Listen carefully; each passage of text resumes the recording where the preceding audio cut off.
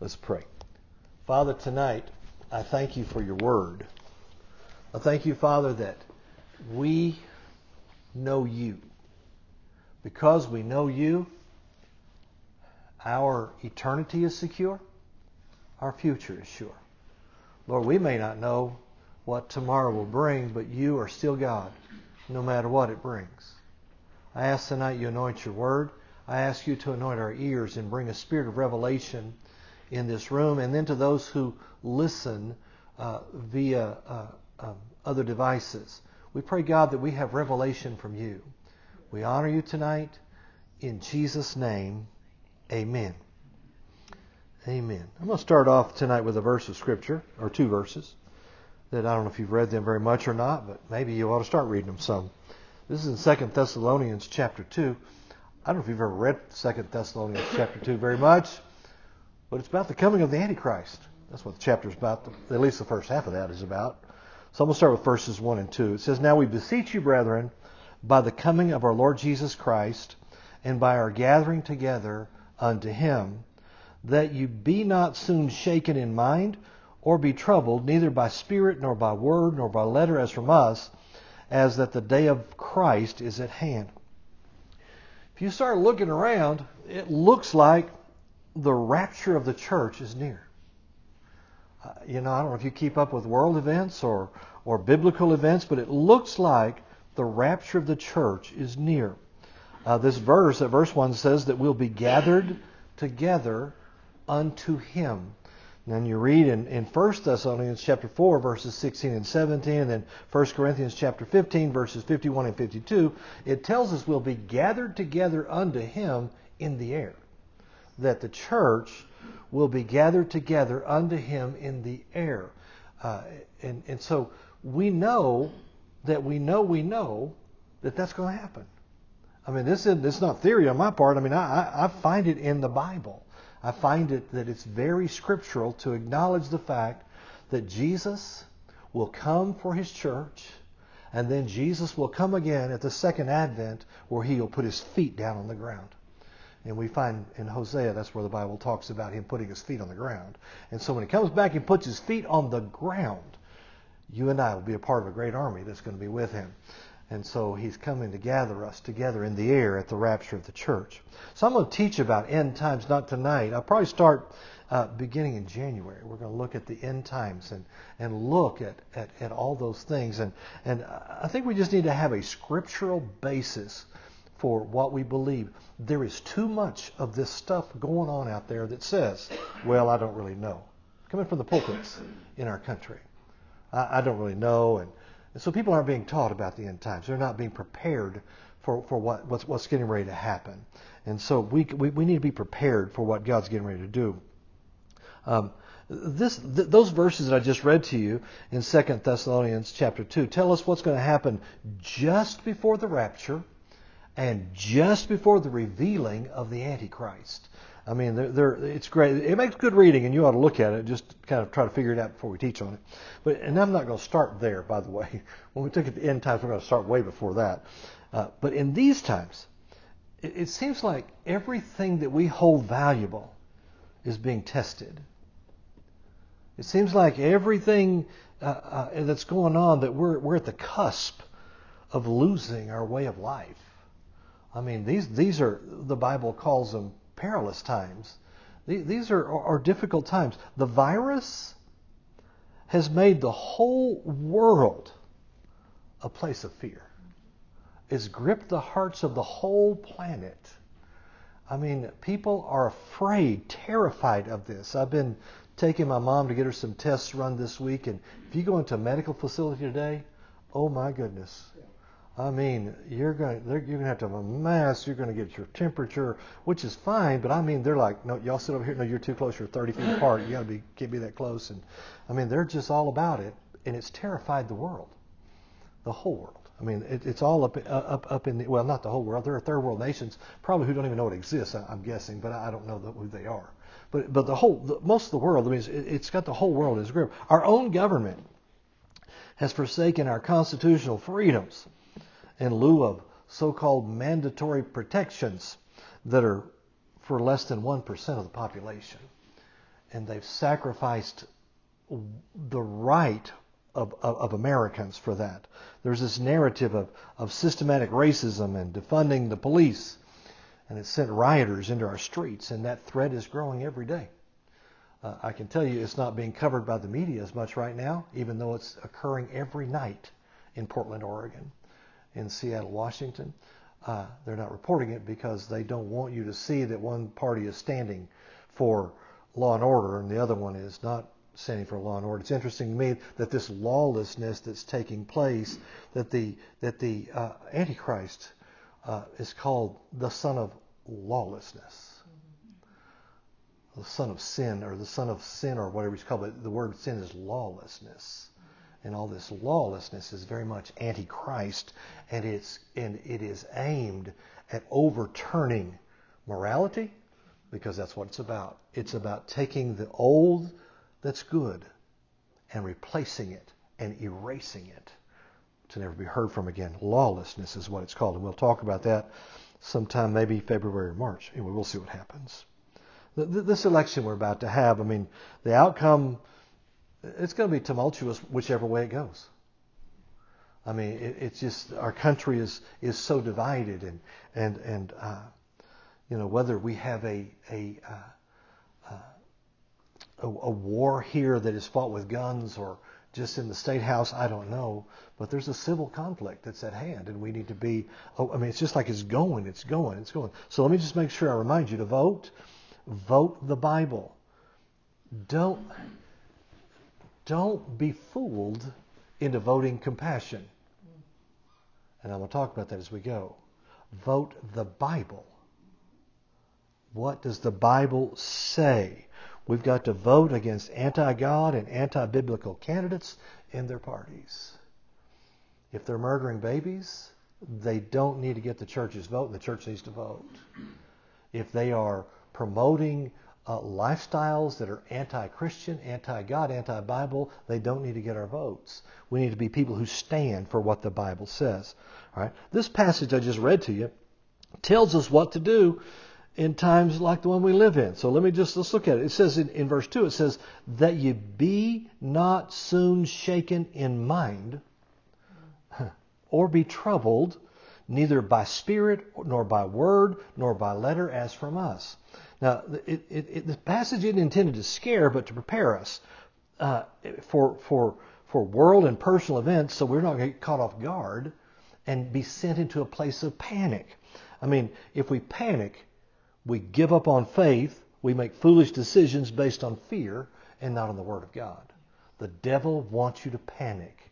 He wants the church to panic. He relishes panic. I mean, when Paul wrote these words, false prophecy teachers had said in the name of Paul that the rapture had already occurred and that they had been left behind.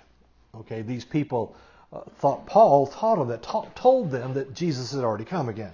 All right, and so it tells us we're not to be troubled neither by spirit. There are demon spirits at work. We've got to know what the Word of God says, and we've got to try the spirits to find out what is God saying, what has God said, and what do we believe. Nor by word. You can't just believe everything they tell you on Fox News. Amen. I know that's like the Christian Bible sometimes. We got, Hannity said that. That's got to be God. Well, it might be and it might not be. We need to align it up with the Word of God. Okay?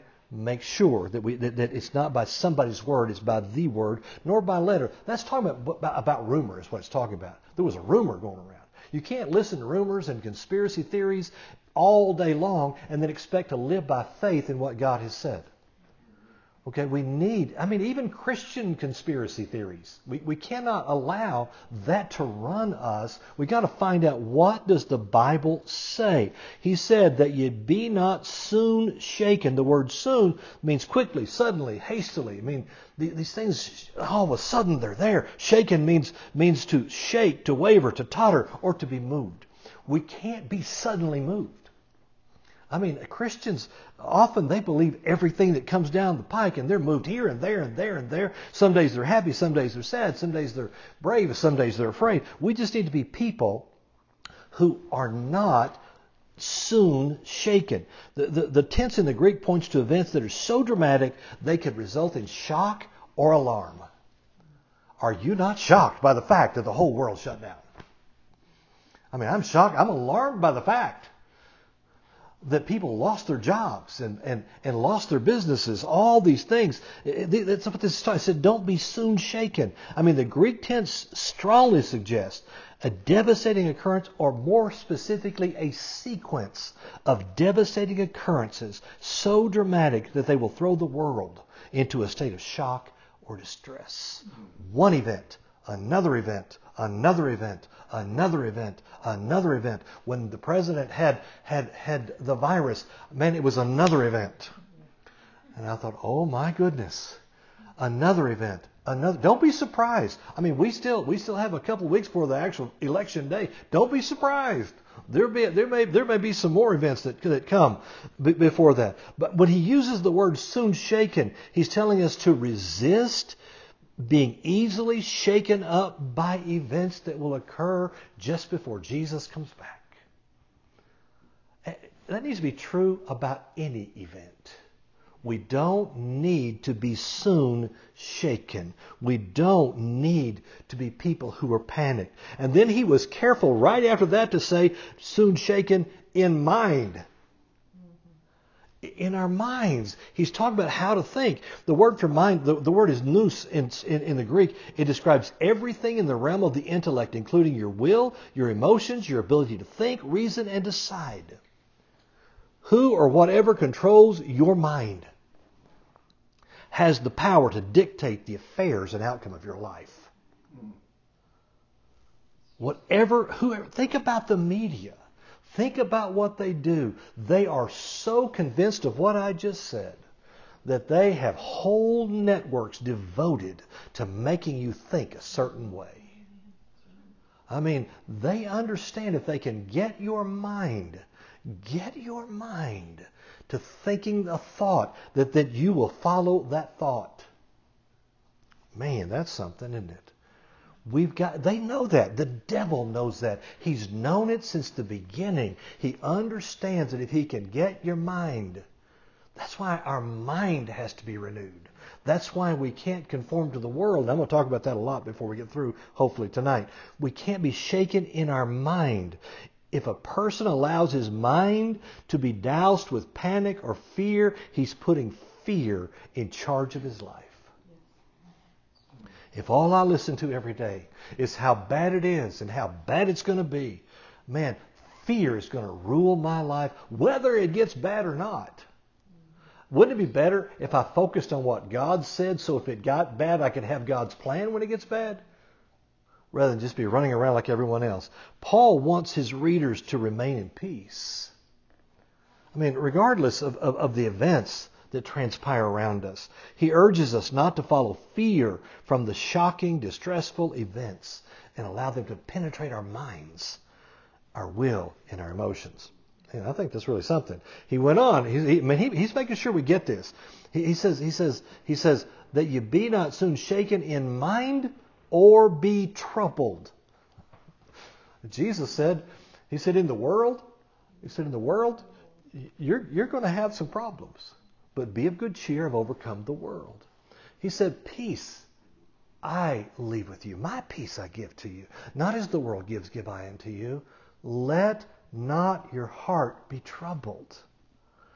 That's my job, is to not let my heart be troubled. I choose that. I don't have to bow the knee to every anxious thought that comes my way. Remember I talked about worry for several weeks in a row, or several times in a row? We can't allow worry to do that. The word troubled here, it indicates inward fright that comes from all those shocking events I've been talking about. And the shock resulting from these nerve-wracking events could be so severe that it caused a devout person to be devoured with worry, anxiety, and fear. We need tonight, before we walk out these doors, to bind the anxiety. I'm telling you, I was praying yesterday and I realized there was this anxious thing that was hanging over me. And I didn't even know it was there. Man, I bound that thing and got rid of it because we cannot live under that. I mean, if there's no pause between one shocking event after another shocking event, and I mean, they're just nerve-wracking, we got to know how to stand right now. Not be afraid, but learn what to do. I mean, one scholar translates this word trouble as being jumpy or nervous.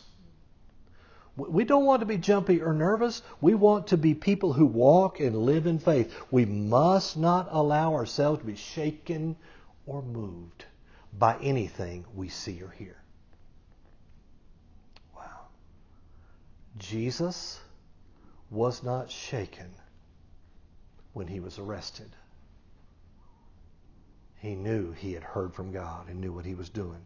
The world tells us to panic and be in fear. The Word tells us we've got to get a grip on our minds and refuse to allow ourselves to be traumatized by its events. We cannot allow fear to control our whole lives.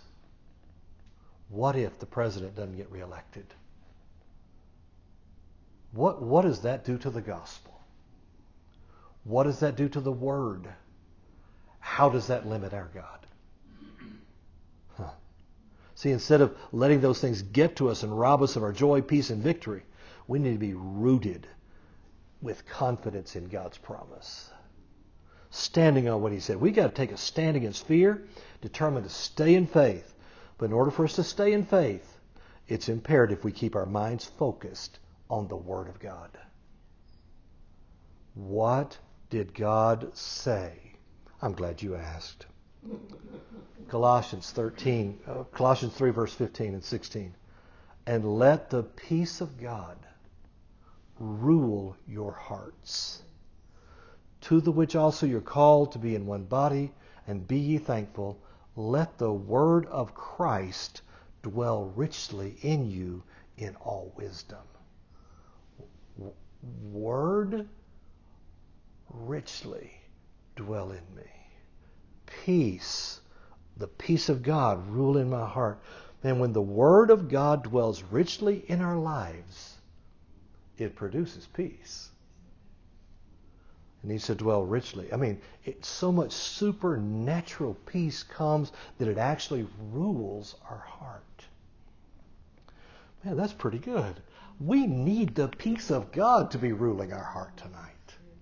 We don't need the fear of a virus. We don't need the fear of an election, the fear of a riot. We need the peace of God to rule in our heart. The word rule, I mean, this Greek word, it describes an umpire who calls all the shots and makes all the decisions. Peace needs to be the umpire of my heart that calls all the shots. I mean, when God's word is richly dwelling in my heart, suddenly the peace of God makes all the decisions, calls all the shots. I like that. He umpires my emotions. I don't have to be in fear and trepidation about what's going on. I mean, rather than being led by the ups and downs of my day or what I read online, I mean, man, just read the top 3 stories on Fox News, and I'm telling you, it will. You know, Trump is behind in these states, and he'll probably lose, and all. You know what? We need to get the Word of God inside of us. Let peace make the decision about how I feel. Let it choose. I mean, if we can be ruled by peace, we'll have this wonderful place we go to in God. But to receive the benefit of God's Word, you must allow it to dwell in you richly. I like this word, richly. This word richly is the Greek word plusias, and it can be translated lavishly. Let the Word of God dwell in you lavishly. It paints a picture of giving the Word a wonderful reception by rolling out the red carpet so I can richly and lavishly welcome the Word into my heart. Man, when you let God's Word have its place of honor in your heart, your mind, your emotions, it releases power that stabilizes you, keeps you in peace, even in the most difficult time. We need that. If we're going to live free of fear in these times, we must make a commitment to the Word. We must. People in churches today are malnourished. They don't have enough word diet because the church is not standing up and saying, you've got to have it every day of your life. You've got to have the Word of God. Got to have it. Wow, here's what the Bible says. And I've read this verse, not last time, but two times before that. Be sober. Be vigilant. This is 1 Peter 5:8. Because your adversary, the devil, as a roaring lion, walketh about, seeking whom he may devour, whom resist steadfast in the faith. We must understand there is an adversary. He is the devil. He is walking about. He's finding people that he can devour. I mean, we've looked at it. We've seen the word devour means literally to drink. And it has to do with the devil not just eating the remains, but having eaten the remains, licking up the fluids that are left over. We've talked about that's what the devil wants to do. He can't do it to everybody, but he's looking for the ones he can do it. We talked about the roaring lion. It's the one who roars and sends the herd into panic. And in panic, they make decisions they ought not make. And one may turn left and everybody turns right. And that one gets eaten because he panicked. Because he didn't think right, do right. And so we've got the one roaring isn't the one who's going to catch him. It's the other ones that are going to catch him. And he falls prey to their trap. And so we've got to make sure that we don't panic. I love it. It says, be sober. We've spent a whole week looking at this. That means to think straight. Not like a silly drunk. That sounds a little bit like that verse we just read before about not. What did it say exactly? It says that we're not to be shaken in mind. We've got to be sober. We've got to think straight. We've got to understand that what the Word says. I mean, the Bible says we have the mind of Christ. The Bible says we can have a renewed mind. I mean, the word is used several times in the New Testament. It's talking about thinking straight, not like a silly drunk. I mean, making sure that you're free of the silliness or the clouded judgment of the world's intoxication. Be vigilant. The word vigilant, the Greek word is Gregorio. It literally means to arouse from sleep. But it's talking about giving strict attention to something, being wide awake, standing guard, being on high alert. I mean, it's talking about putting your guard against a sinister force on the outside that's trying to get on the inside. And the Bible says in 1 Corinthians 6:13, it's best translated this way: watch ye. The word watch is Gregorio, which means to be vigilant. Watch ye. Stand fast in the faith. Quit ye like men. Be strong. I mean, it basically says be constantly on alert and on your guard. I'm telling you, the devil is doing everything he can to get in. Sadly, he's snuck into the church. We can't just go through life blindly assuming that because we're saved that the devil can't get to us. We can't go to the church building and say, ha, devil, King's X, you can't come in here. Because he's going to stand up and say, I've been here a long time. I snuck in behind your backs a long time ago. We're going to talk about that as we go here. Listen, and when they do that, and it doesn't work, and the devil still gets to them, they don't understand. Well, I thought if I got saved, everything would be great, and that Jesus had a plan for my life, and that it would all be good. And when it doesn't work out, they're offended at God, and they quit. Not the church, they quit God. And so there's no real faith because there's not enough word in their lives to show them how to fight against the evil spirits that are out there, how to stand against the devil. They don't understand there's a war to be fought. So this passage I just read is written to believers. I mean, the devil is out there, but we have authority, we have the ability to take a stand and thwart his devices if we simply just know what to do. The church needs to know. We, as a group of believers, need to know. We're in a war for our nation. We're in a war for the church of the United States. We've got to know how to resist. So we're going to talk about that as we go here tonight. The Bible says to resist in the faith. Faith can only come from the Word as we resist Him. So I'm going to look at this word adversary for a few minutes. I want us to see something tonight, how the devil works. He's an adversary. All right? I don't want to glorify the devil, but we've got to understand how he operates so we can resist him in the faith. I mean, he's done a good job.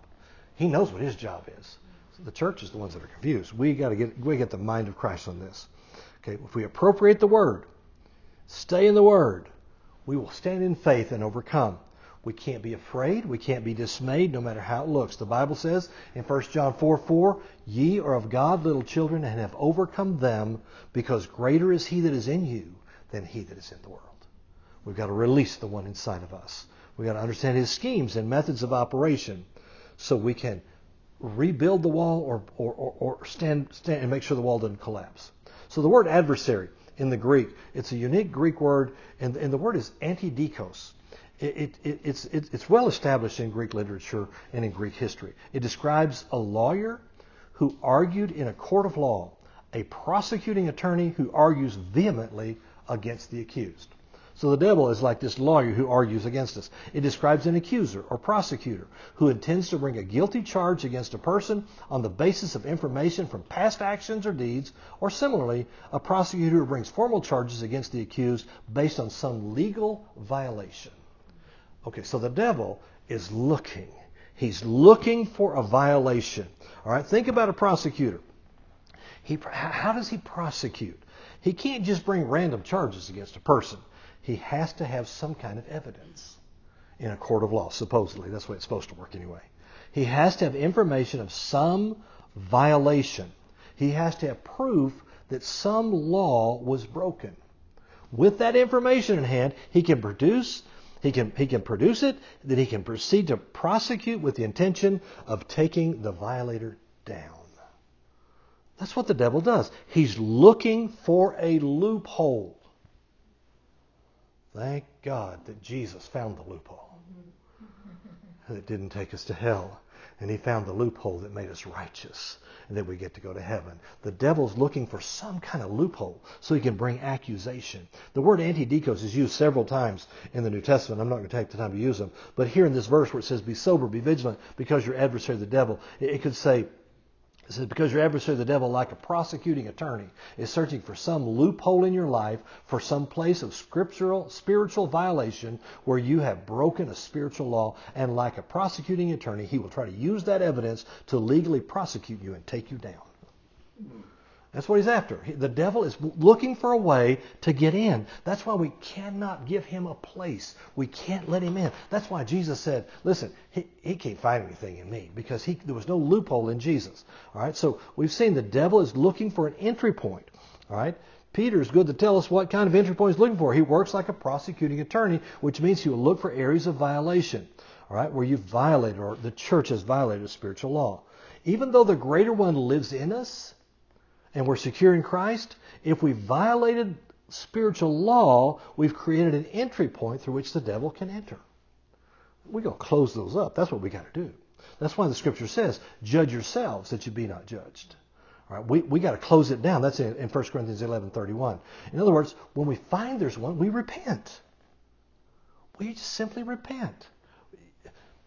I like this. I like the way I've heard it put. Admit it. Quit it. And forget it. Move on. Do what we're supposed to do. We got to do that. Thank God for His mercy. Thank God for the blood of Jesus. I mean, my plea, when the devil does it and I see it and I go, okay, God, here's my plea. My plea is the blood.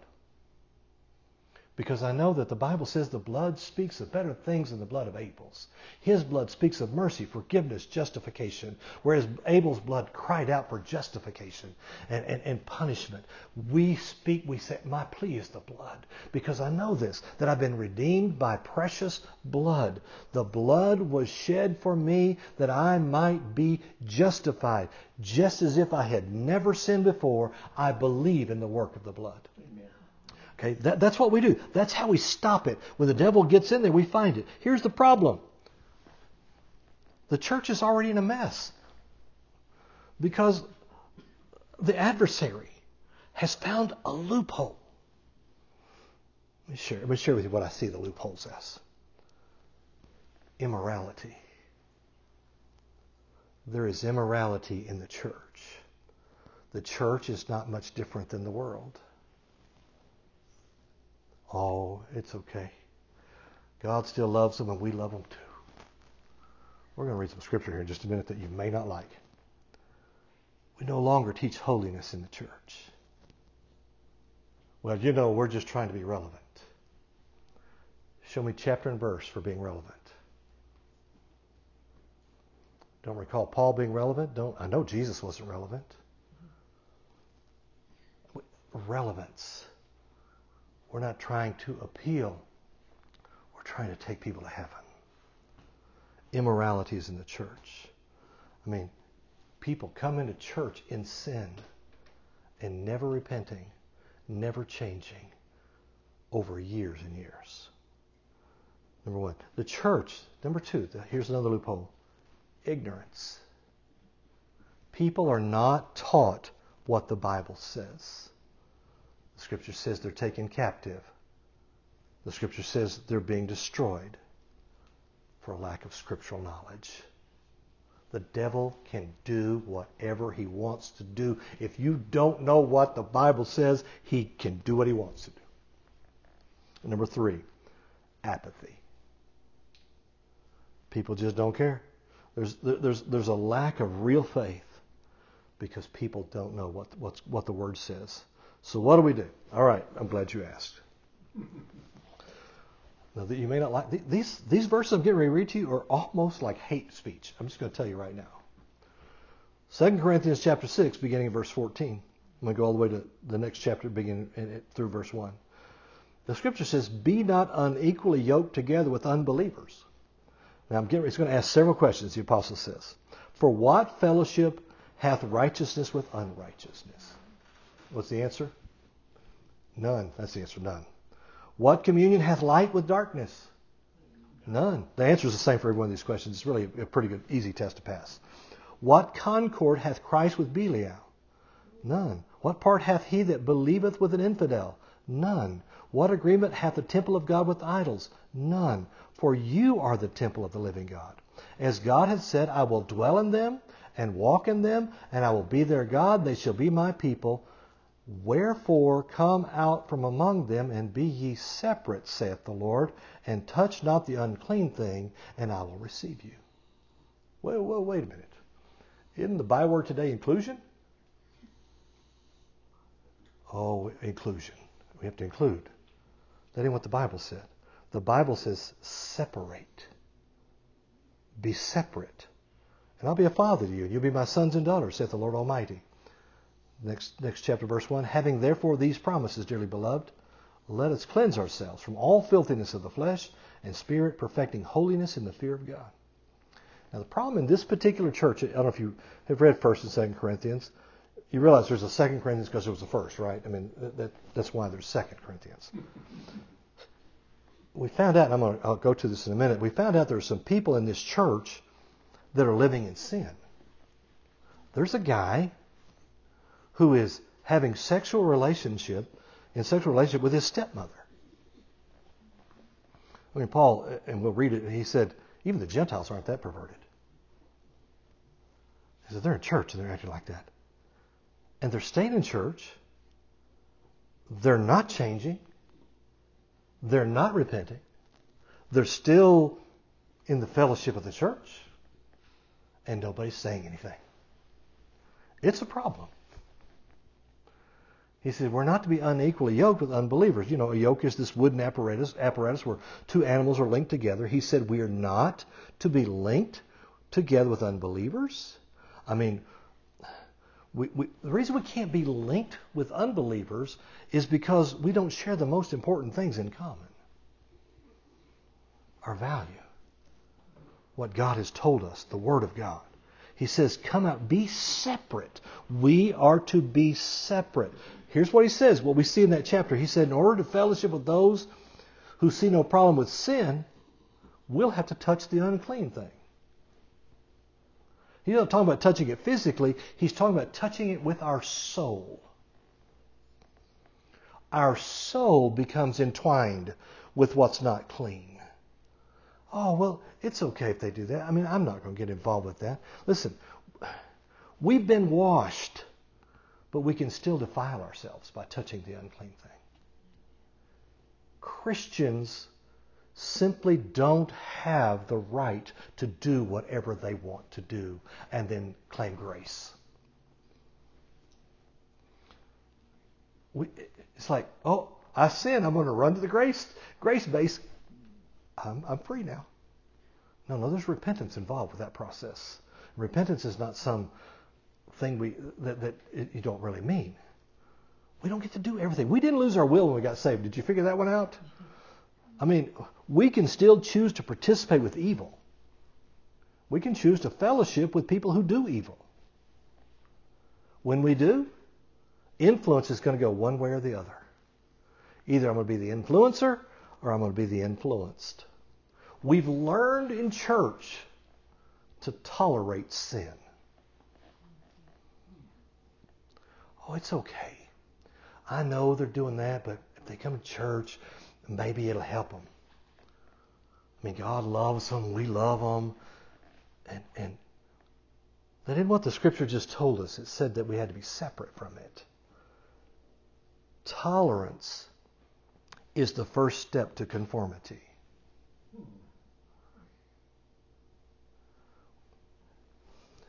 Inclusiveness goes right with this. Inclusive.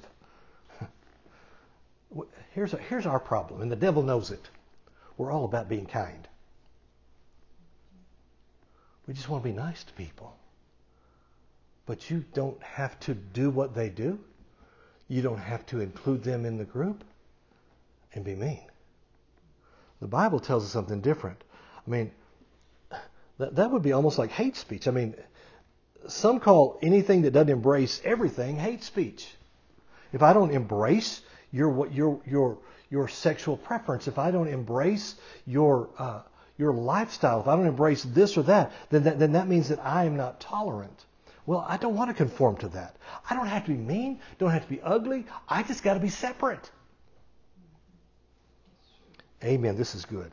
I don't have to touch what they're touching. I don't have to do what they're doing. I'm not their judge. I'm not going to be their judge. Here's the problem many Christians have. We try to argue with people. The only answer you need to say is, here's what the Bible says.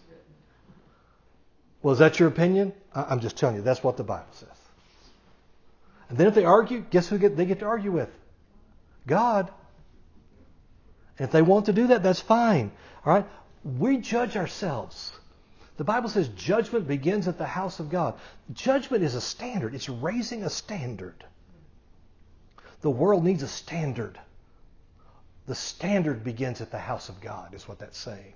The world needs a standard, not some wishy-washy thing that says, well, you can do that, it's okay. We're okay with everybody who wants to come, and nobody's perfect. And that's true, nobody's perfect, but we don't have to not have a standard in front of us. It's got to be the Word of God. We're not going to argue with them. We're not going to judge them because we're not their judge. But I am responsible to judge myself so that I won't be judged.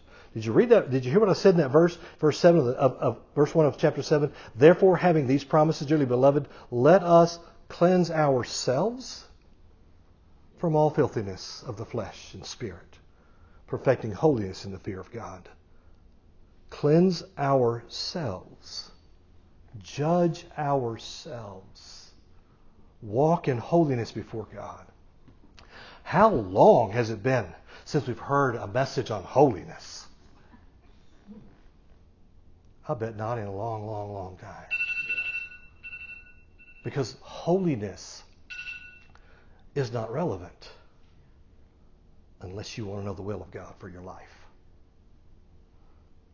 Man, see, holiness. Oh, well, that's just legalism, and we're not under the law, we're under grace. You need to find the context of that verse and find out what it really just said. Listen, this isn't about do's and don'ts. This is about right and wrong. Well, who is right? The Bible is right. It is right. I mean, the Bible says, let God be true, and every man that disagrees with him is a liar. What the Bible says is right. There are just some things we don't need to do. Amen. The Weiss translation does verse 17 this way. Wherefore come out at once from their midst and separate yourselves at once, says the Lord, and stop touching that which is unclean.